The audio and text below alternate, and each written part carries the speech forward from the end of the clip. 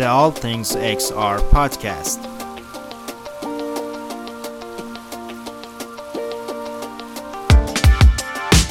Where you can get the best AR/VR analyzers from the biggest names in the field.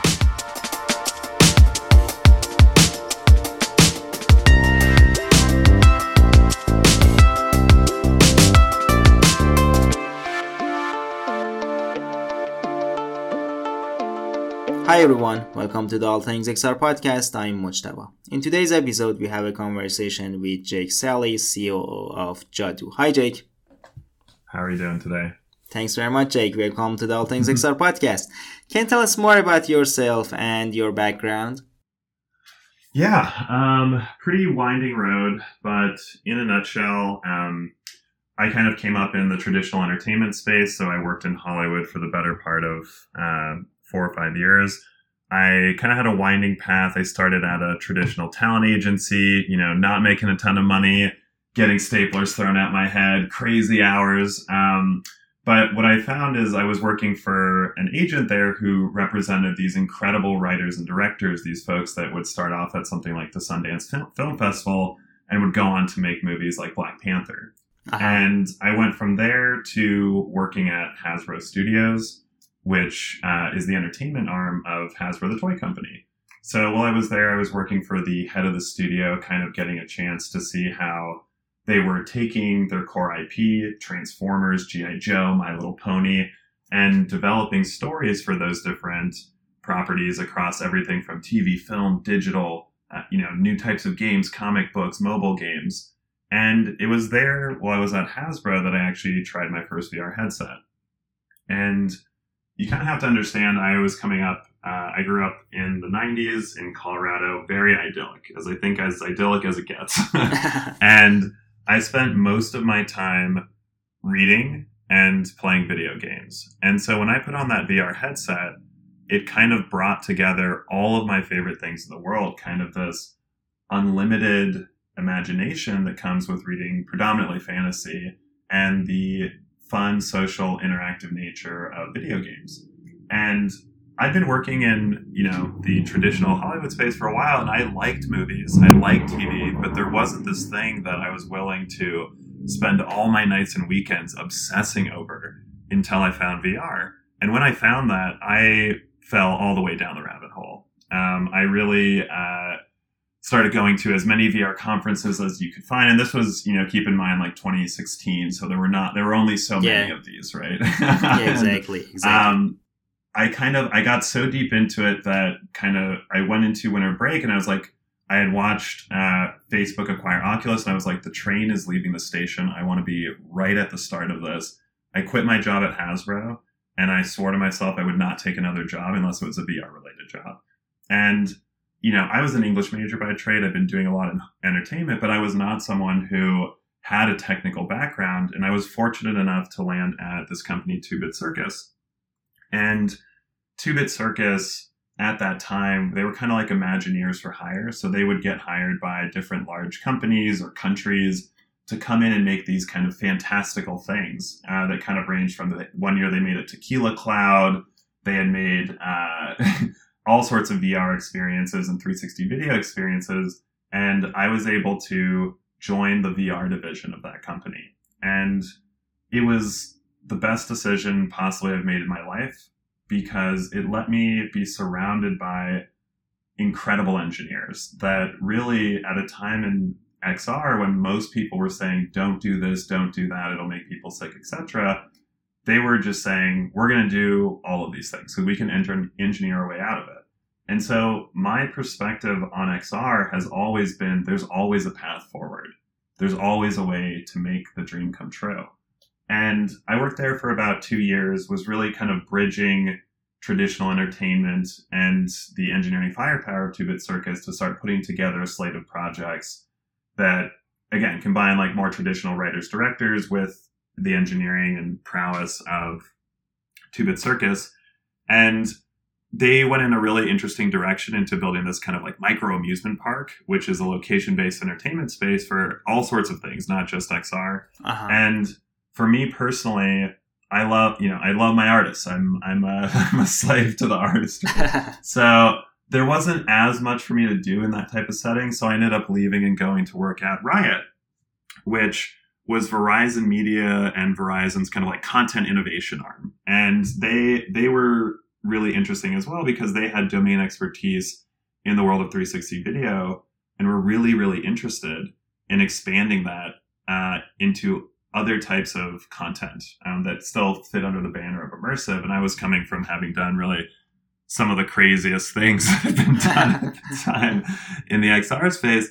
And so I came in, I had a lot of reservations about 360 video. I had watched us stitch together all sorts of projects and really knew that, you know, the juice isn't really worth the squeeze in most cases for 360. Mm-hmm, there's almost always a better way to shoot it 2D. And they knew that, I knew that. And so we kind of sat down to think, okay, what's the best approach here? And honestly, all credit to Riot's CEO of the time and co-founder, Bryn Mooser. I came in and I proposed a pretty outrageous idea, which was, look, we should take almost all of our production financing that we're putting towards creating these 360 videos. And I'm telling you, it's like they had shot all over the world. They had shot in war zones, underwater, everything. And my proposal was, look, there is a collection of insanely talented artists that are pouring blood, sweat, and tears into virtual, like 6-stop virtual reality experiences, augmented reality experiences. They're taking these projects 90% of the way there. All they need is that extra 10%, and we can provide that.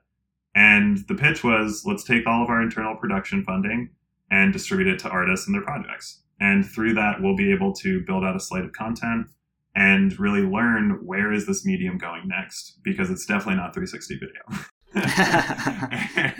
I agree. And so we had, honestly, one of the best times of my life. We got to work with all sorts of incredible artists.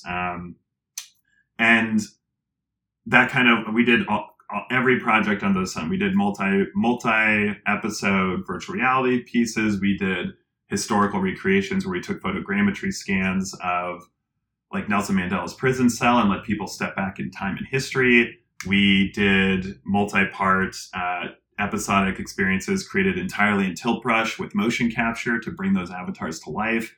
And one of those things that we did was we invested a small amount in a college student from Pakistan named Asad J. Malik. And he had this augmented reality experience that blew my mind. And we've been doing a lot of investing in the virtual reality space. But I really hadn't found a good AR project, one that I could feel confident was kind of taking things in the right direction. There were a lot of technical pipelines we could explore.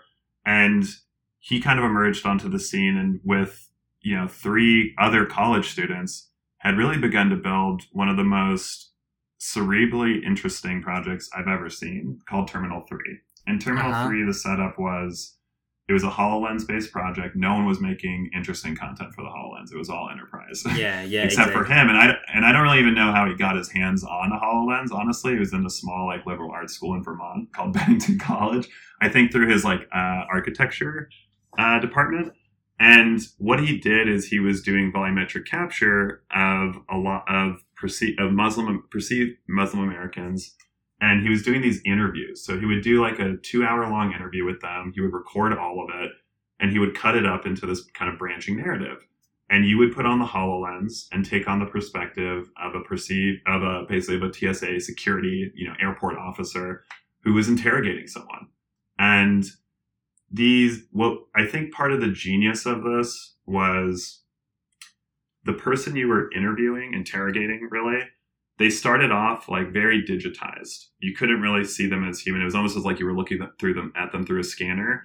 And he had set up this very clever decision matrix where if you asked questions that were what you would expect from a security officer, where are you from, where are you going, they remained in this kind of abstracted digital ghost almost. But if you asked more human questions, they began to appear more human. Interesting. If you ask them, what's that tattoo that you have? What are you excited about when you get to America? And this kind of visual divergence based on what you choose to do, I still think it's one of the most interesting and compelling experiences. And so this experience went on to the Tribeca Film Festival. We were able to come on as producers of the project. It toured all over the world. It's taught presently at UC Berkeley and USC. And it was really the start of a very long and ongoing now relationship with Asad, where back in February, he asked me if I would come join his company, Jadu, which is where I presently work, which at the time was really focused on making short form volumetric video, really holograms that people could put into their space, 15, 20-second clips of different performers. These could be musicians like Lil Nas X.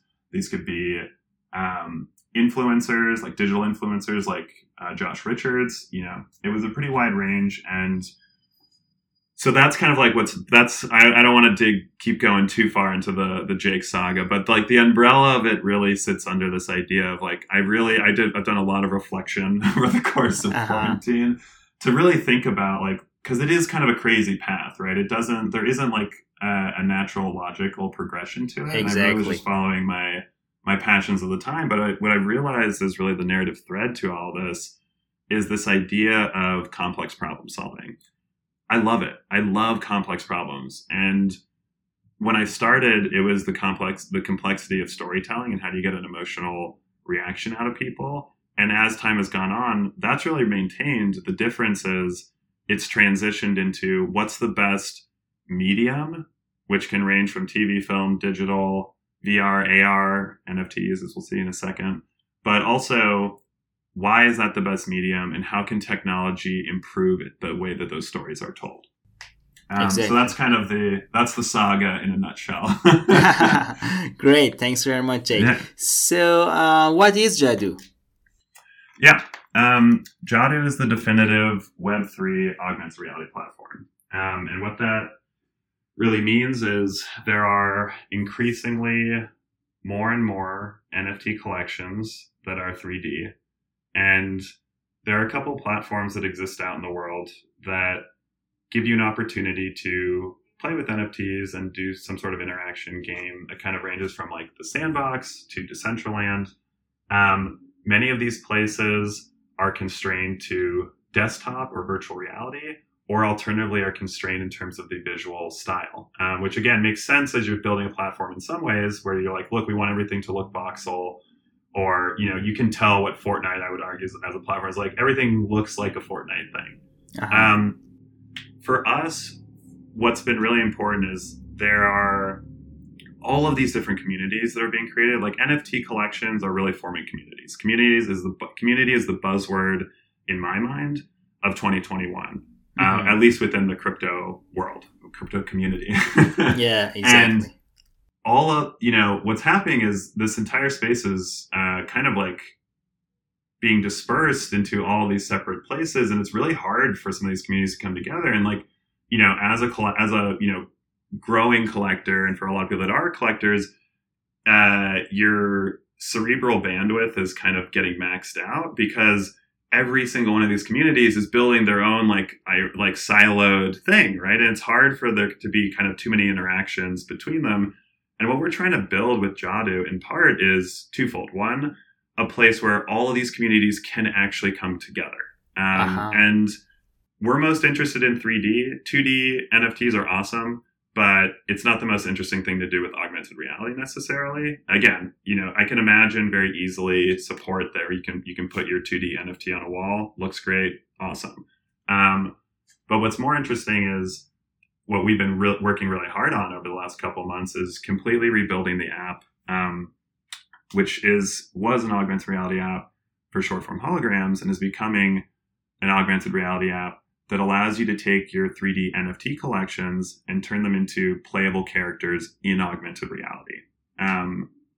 So that's a big part of it. And what's nice about the way we're structuring it is, we're as happy having a voxel character in our world as we are having a, more photorealistic character, a more wacky character. Again, 2D collections, we want these to all be able to coexist in what we're calling the Mirrorverse, which is really the augmented reality manifestation of the metaverse, right? coming from having done really like 40 plus XR projects, I know a couple things with pretty firm conviction. People are starting to come around to VR, but the timeline for that is definitely extended. And in the world of augmented reality, headset-based AR, whenever it comes out in like a really meaningful consumer-facing way, is great. But in the short term, mobile AR is where it's at, and the hardware capabilities of mobile devices, it's getting really good. Yeah. And so we were used to doing, Austin and I have done a couple AR projects, as I mentioned earlier, that have kind of done all the things you're supposed to do. The most, I would argue, success you can have with AR, headset-based AR, we did it. It was great, but we still only reached tens of thousands of people. And, when we dropped the Lil Nas X hologram, we reached 150,000 people, probably more than we'd ever reached with all of our headset-based AR projects combined. So the scale capabilities of mobile is still, it's too rich to pass up. And the metaverse, wherever it heads, I don't think people are going to want to spend all day sitting and doing things. And this is coming from a gamer. I'm in New York right now doing, we had some board meetings and whatnot. I brought my PlayStation with me. I love playing video games, but I couldn't imagine being constrained to just being seated and that being the only way I can really participate with all of these digital assets that I'm purchasing, worlds I want to explore. I need to have the flexibility to do it on the go. So really, really excited about kind of where we're headed. We're, what is today? Friday? Yeah, next Friday we'll be launching the rebranded and restructured Jadu app. So it's going to be a really exciting moment. That's great. Also, Jadu means in some languages magic, like Farsi, for example. In Urdu, yeah. In order, also my Farsi is my native language. It also means magic. Yeah, these languages are similar somehow. Which I honestly, I love that element of it. Again, I'm an English major, so the idea of words having power is really important. And I think for this, it can't feel like a tech demo. We've done lots of tech demos, but I think like Terminal 3 and subsequent works, like really what's been powerful is there's a real emotion tied to some of this stuff. And I think AR is hitting that point where it's becoming indistinguishable from magic, right? Yeah. In certain ways. But there hasn't been like it's been really hard to incentivize and give people the use case for augmented reality in a way that isn't just for a face filter, right? Like right now, AR is at this point where their filters are awesome in some ways and horrible in other ways. They're great because it's exposing lots and lots of people to the fundamental concept of spatial content, right? Things that can be placed in your real world, can have occlusion, can be mapped over your actual physical clothing. And like all of those things, there's like, someone's got to flip that switch. And I'm glad that it's been happening. But what's going to happen is, now what, right? Every AR experience can't be 15 seconds. It can't just be a filter with the intention of really delivering, like the moment you open your phone, open whatever app is providing the short form AR, the end result cannot always be thinking in terms of a 2D photo or video. That's sad. That's really sad. Exactly. It has to be that you want to live in 3D. And that's what we're building. And this kind of rich AR that we're talking about is being able to place multiple 3D objects and have them have relationships with each other, which maybe is a good place to jump into jetpacks if you want to talk about it. Yeah, of course. We'll get to that. So, Jake, as you said, Jadu is working on a metaverse. What is your definition of metaverse and what is Jadu's role in it? So we're building a mirrorverse, which I do think there's a small distinction there. I think down the road, the intention is definitely for this to be an interactive and interoperable world where you can take assets from any of your different spaces, bring them into another world, and play, shop, whatever your soup du jour is. I think having done enough of this now to know is you're like, look, there are someone with an astronomical amount of resources is going to have to solve the interoperable problem, right? Like if I build an asset in Unity, all of those textures and shaders and, the bone structure for different 3D assets, it doesn't naturally like magically translate into an Unreal Engine experience or mobile experience. Like there's still layers of friction that have to be solved. For us, that layer of friction that we're focused on solving is how do you just put it into augmented reality and have it be clean and easy to use in the short term.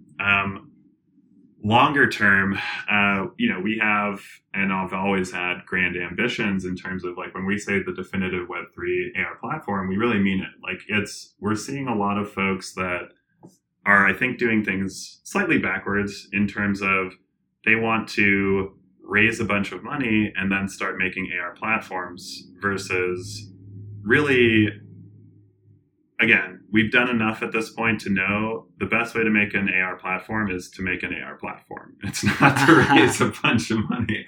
And you have to both understand the history of where AR has been, what's been possible on headset, what's becoming possible on mobile, to really start testing that. And we launched our Discord a couple weeks ago. Maybe it's about a month ago now. It's been one of the best experiences of my life because we have like basically we're going to have dedicated playtesters who can not only call out bugs, can offer product features, and having this like instantaneous feedback loop is going to be amazing. And we love our Discord. Honestly, it's like maybe we're spending too much time in it, but it's letting us fundamentally think about as more communities are coming in, because as an aggregator, really, as a platform that's bringing lots of communities together, it's a pretty tricky situation to think through, which is, okay, what is the best way in which all of these communities, which have their own style, their own memes, their own vernacular, how are they all going to coexist in Jadu?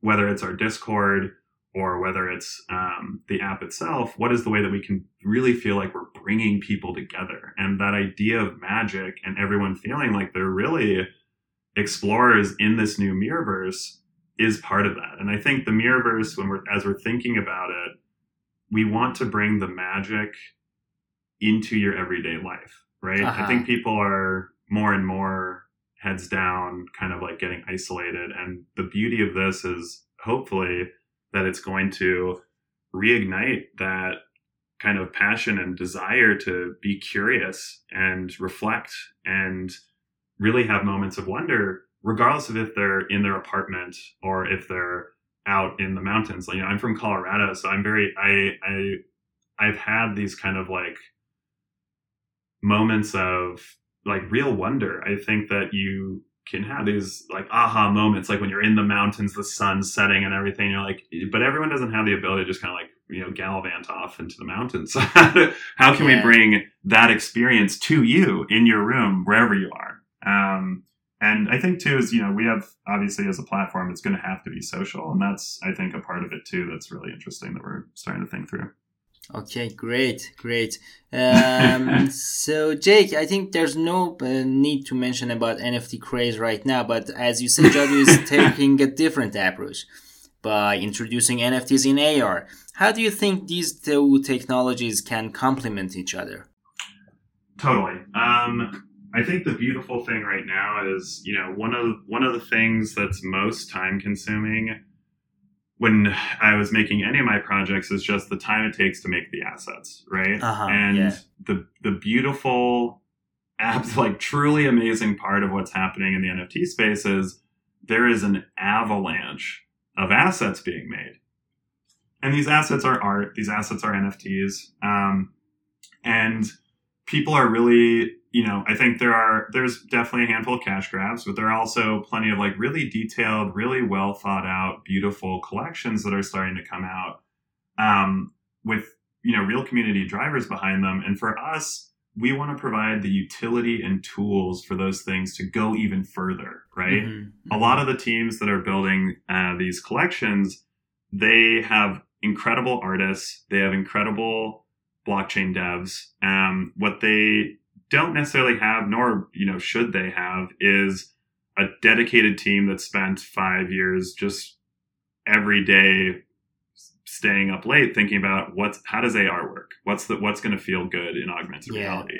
Yeah. And we do have that. And what we want to provide really, and what we've been having great success with, honestly, I've done business development and partnerships and things for a long time. And I don't think I've ever had such an easy sell in my life, right? Which is you talk with a team that's building 3D NFTs and you say, look, do you want to have your community be able to play with them in augmented reality? Do you want to have more items and things that they can share and play and do kind of crazy things? The answer is always yes. How could it be anything but? And yeah, do you want it on mobile? Yes, of course.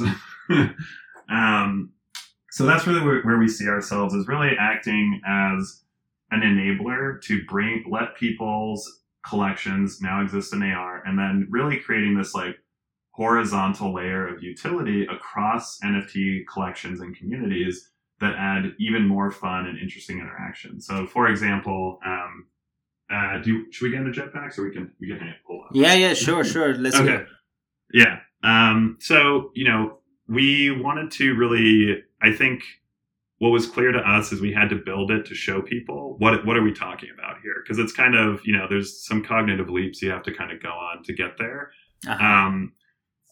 So for us, when we talk about utility and tools, that for us, one of the first things was, okay, we're bringing these different 3D NFT collections into AR, making them playable characters. You have like a digital joystick, you can walk around with your character. That alone, mind-blowing to lots of folks, right?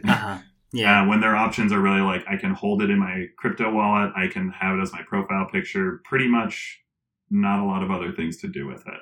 And again, there are teams that are building out really interesting, like real life use cases and whatnot. But for us, one of those was like, look, you can just play with it in AR. So when we thought about, okay, what is that utility or that tool that's going to be really fun and interesting? We kind of almost immediately, weirdly, landed on jetpacks, because we wanted to add a new form of transportation and like movement mechanic. And instead of being able to move horizontally, being able to move vertically. So we kind of started building these jetpacks with that express intention, and one of the most fun development periods of my life. Seriously, very rarely. It was fun to kind of talk with my parents, like, yeah, I'm building jetpacks for augmented reality NFTs. They're like, what are you saying to us? But so what ended up happening is we released kind of 1,111 of these jetpacks. There's kind of a scale of rarity associated with these. There's kind of 60%, which were the standard white jetpack. We had 30%, which were like the dark mode black jetpack with some kind of fun stickers on them. And then we partnered with this incredible person named Trippy, who's kind of like cultivated over the course of a number of years a community tied really around psychedelic art. And then we'd actually hidden as like a fun Easter egg for everyone, a 1-of-1 jetpack, which was a gold jetpack. And we didn't tell anyone about this until after all the jetpacks sold. And it, I think it was a really fun thing for our community to be like, hey, everyone kind of knows the stakes. And we're like, actually, one of you is sitting on truly a gold mine. Community went crazy. It was really, really fun. But the jetpack sale we were doing as almost like a test to see, we knew it was fun functionality in AR. We hadn't really established our launch date for our app at that point, but we had pretty firm belief that it was going to be something that would go moderately well, if not like pretty well. It ended up really wildly exceeding our expectations. It was the #1 trending collection on OpenSea after launch. It sold out in 20 seconds. Like Asad, he went to, the mint went live. He clicked mint. He went back to our Discord to say, hey, the mint is live. And he came back and his transaction failed because it sold out already. And, this was, I think for us, the way we structured it was everyone who gets a jetpack, they don't actually know what they've got. And we're going to reveal them in 24 hours or so. And because of that, there was this period between when someone bought it and when they knew what they had that,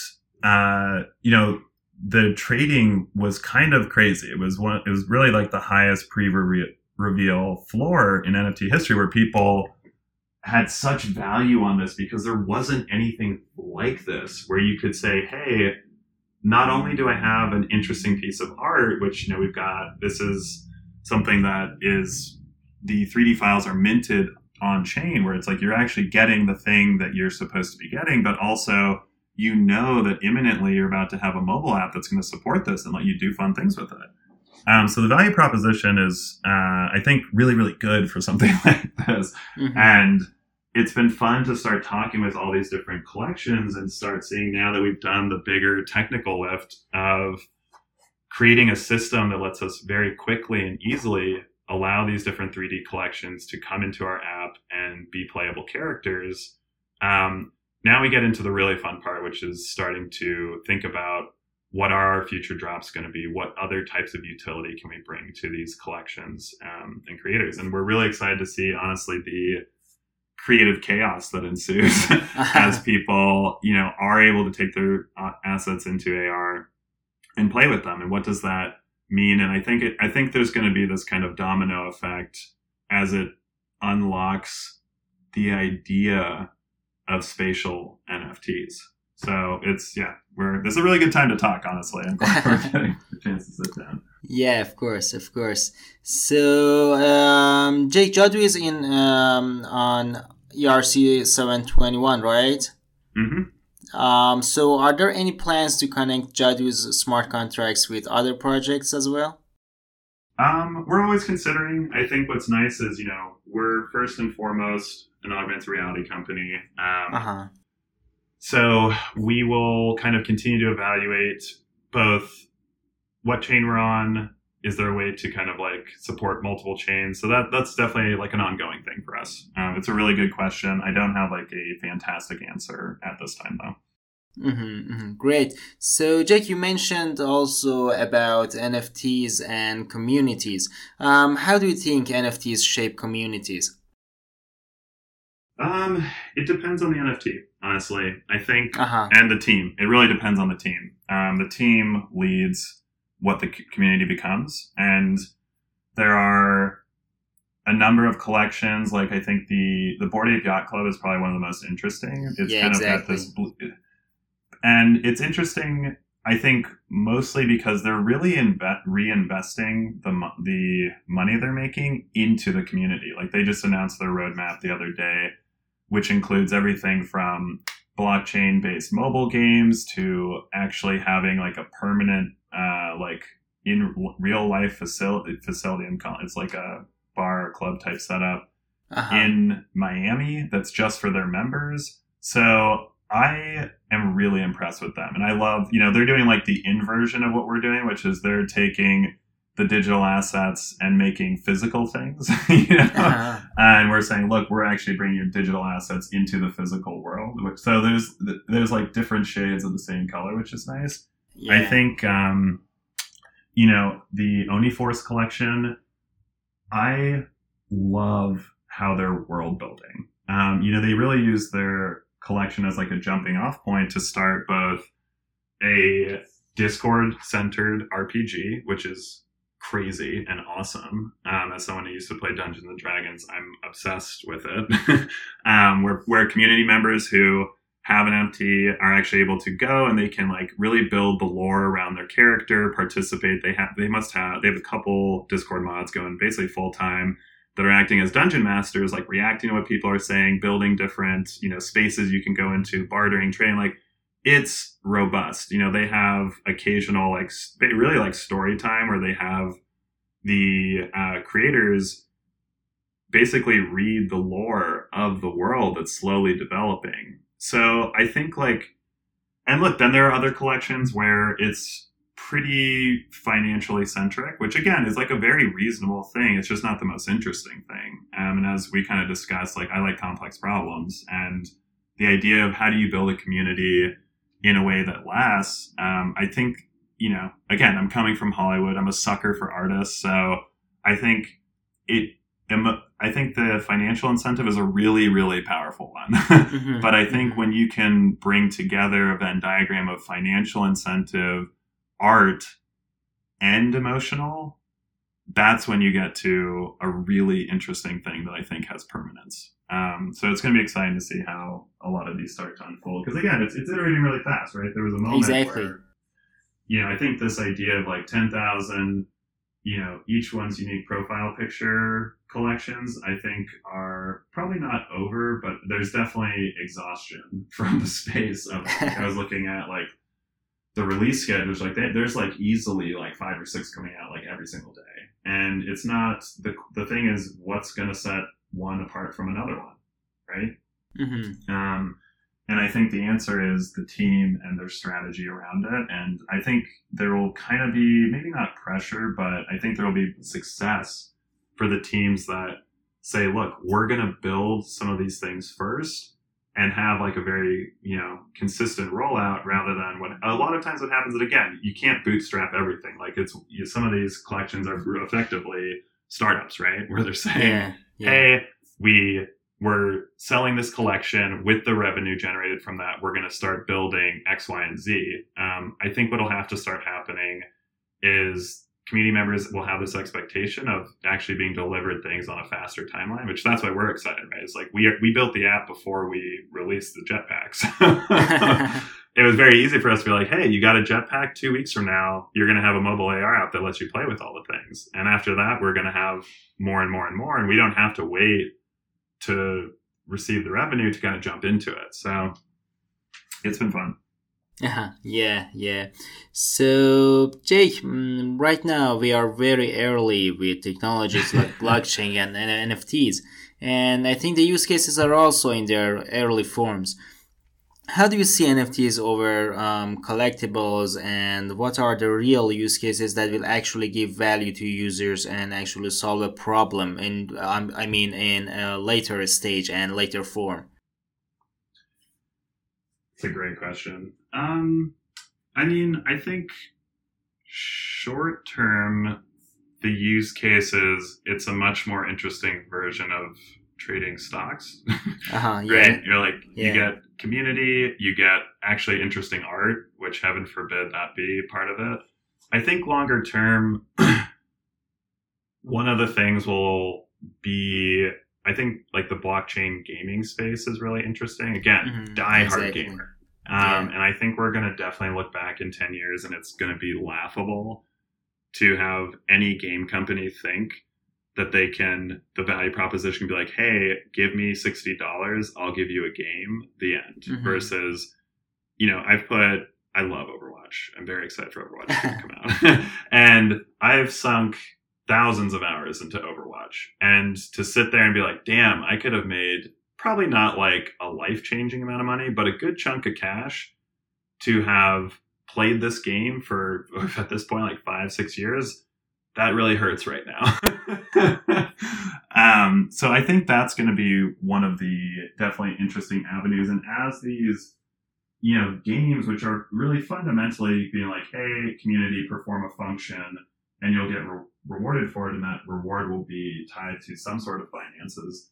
What'll start to happen, I think there's potential for, as these communities grow and we kind of like surpass the idea of a 10,000 limiter, and we start getting into 100,000 or, enough collections that of 10,000 that suddenly you're at like, 100,000, a million pieces, and people are bought in, and there is kind of like a pool of resources available to the community can vote on how it's utilized. Yeah. That starts to get really interesting. And I we can go as far down the rabbit hole as you want, but I think like fundamentally it can be heading in this direction of really getting to choose the digital nation that you want to participate in, and how that nation chooses to use their resources, whether it's to build a community park for a place where a lot of their communities in one place, or say, look, we're going to buy a bus pass for everyone that has this. Or I'm really interested in like the partnerships level, which is like, how does Bored Ape Yacht Club like decide to partner with New York City and be like, everyone who's a Bored Ape Yacht Club member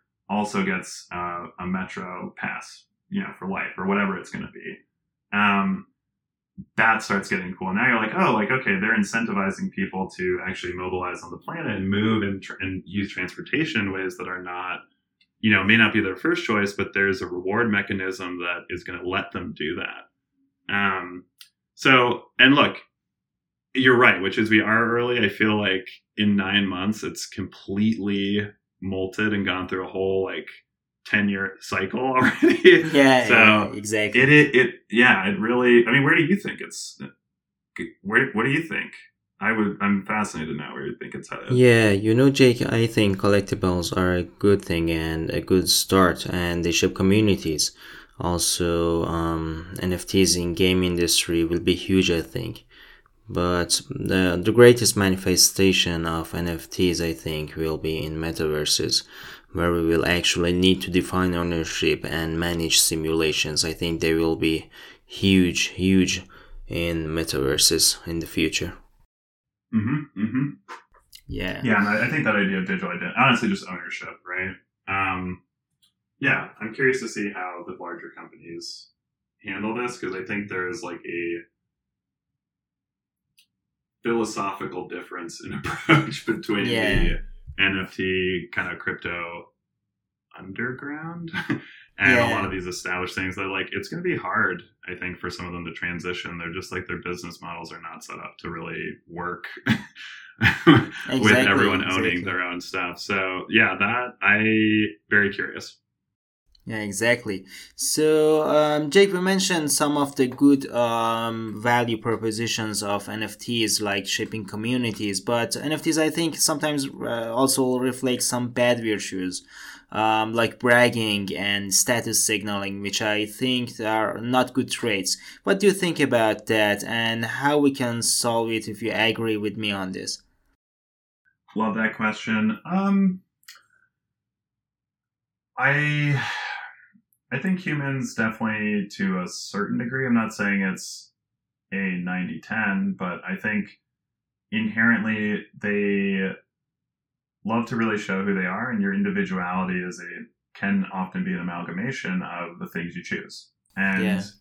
in this case, you know, some of those things are becoming NFTs and I think, like, does an NFT represent like are these like the Gucci bags of the future? I don't think they are. I think they're a lot closer to.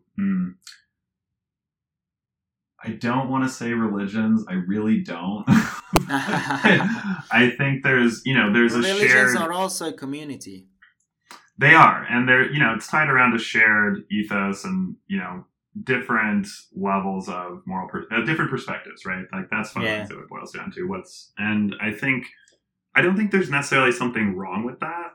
I think it's just a question of how loud is the microphone that they're using. It's always fine for Uh-huh. someone to, you know, tip tap their beat, but I think when it starts to be cacophonous is when it can definitely be frustrating.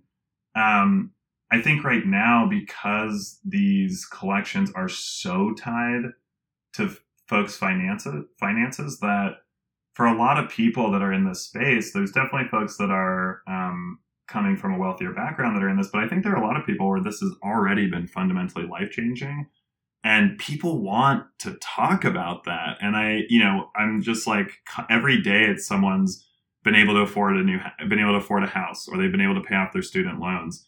Mm-hmm. And having, I paid off, I'm 32 or 31 is like, I paid off my student loans probably like 2 years ago. And I was very fortunate in kind of like my college tuition package is like, I would scream that from the tallest mountain for as long as possible, especially if it was because I had been clever enough to get into this space early and had a bunch of great art that I loved. That is a beautiful, beautiful thing. And I have a younger brother who's like a decade younger than me, so there's always this like really interesting generational divide.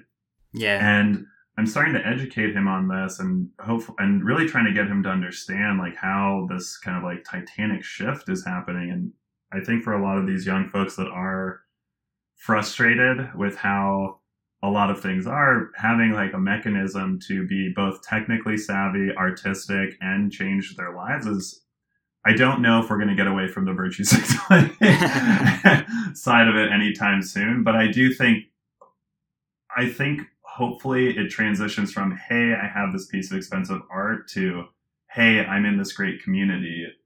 Let me tell you about it. And the art is really the admission ticket in some of those cases for that. Great. Jake, you mentioned earlier about NFT's role in funding startups. Do you think NFTs can be a serious alternative to ICOs and VC investments to help startups fund themselves? I think so. I think it just depends. Again, for me, this gets back to a little bit to the team and what they're going to do with it. I think, the benefit of like institutional investors is they can provide a lot of infrastructure. And for some of these teams that are not necessarily like trying to build a product in the sense of like something they're shipping, but are building a product in the sense of like almost like a weird subscription, like club/subscription. Yeah. I think they can provide, there's a ton of value that can come from that. Whether it's, I think a lot of the bigger firms definitely have like their finger on the pulse, both in Washington and kind of like legally of understanding, it's one thing to launch a collection. It's another to be like, what are the tax implications of this, right? Yeah, exactly. And I think that is definitely one place a lot of education needs to happen extremely quickly for everyone. Every time I see someone buying a Tesla, I'm like, oh my God, please tell me you saved money for taxes on whatever chunk you just liquidated into fiat. Please, please, please tell me that happened.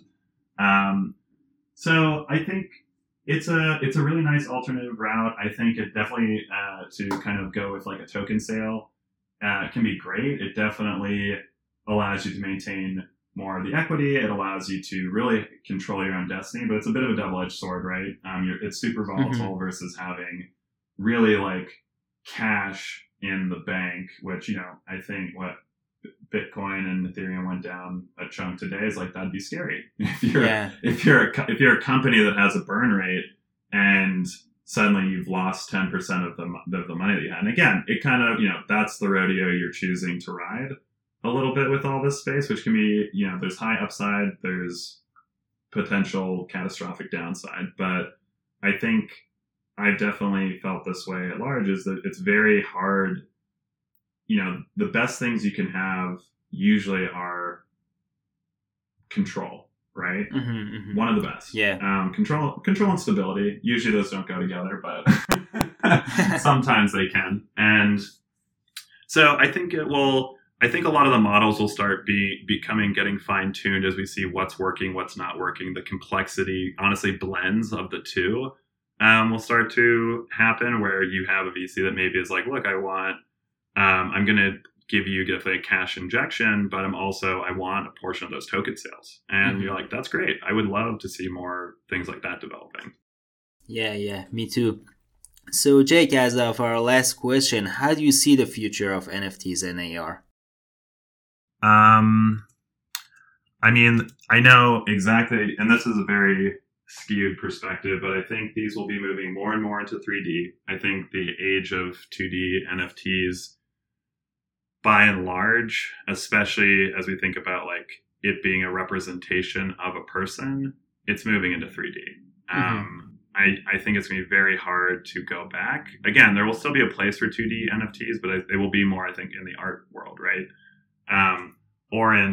There are some really interesting like NFT RPG like type thing. Like there will be a whole Dungeons and Dragons type subset of NFTs, but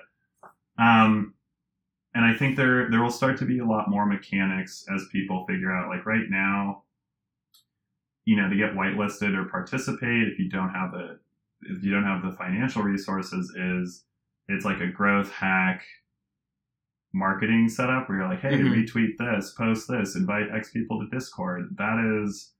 It's fine. It's just boring, right? It's very Web 2 mindset. And it works great for Web 2, and it's working like pretty well right now in Web 3, the beginnings of it, but it's not the most interesting thing you can do. And I think for us, looking at this is how can you get people to do more interesting things? Again, walk 5 miles and you get whitelisted. Much better. So helpful to everyone. And it levels the playing field in a way that right now, like my Discord's basically unusable. I've got like 200,000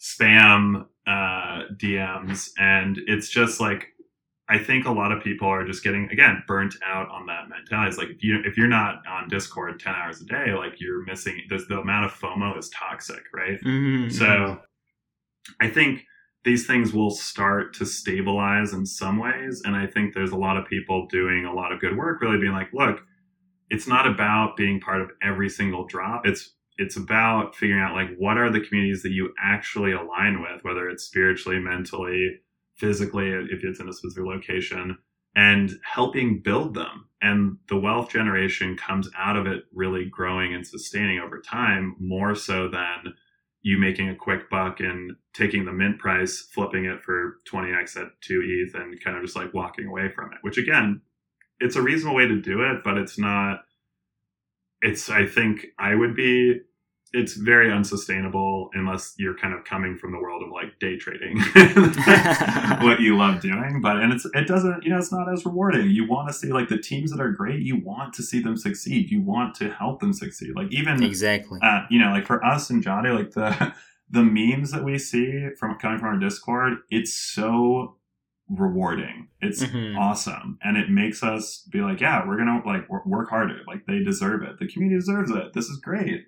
So I think the feedback loops have to become more two-way versus right now it's just a lot. Yeah, totally agree. Well, Jake, thanks very much for joining the All Things Inkstar podcast. It was a pleasure. Yeah, of course, man. Great question. Seriously, thank you.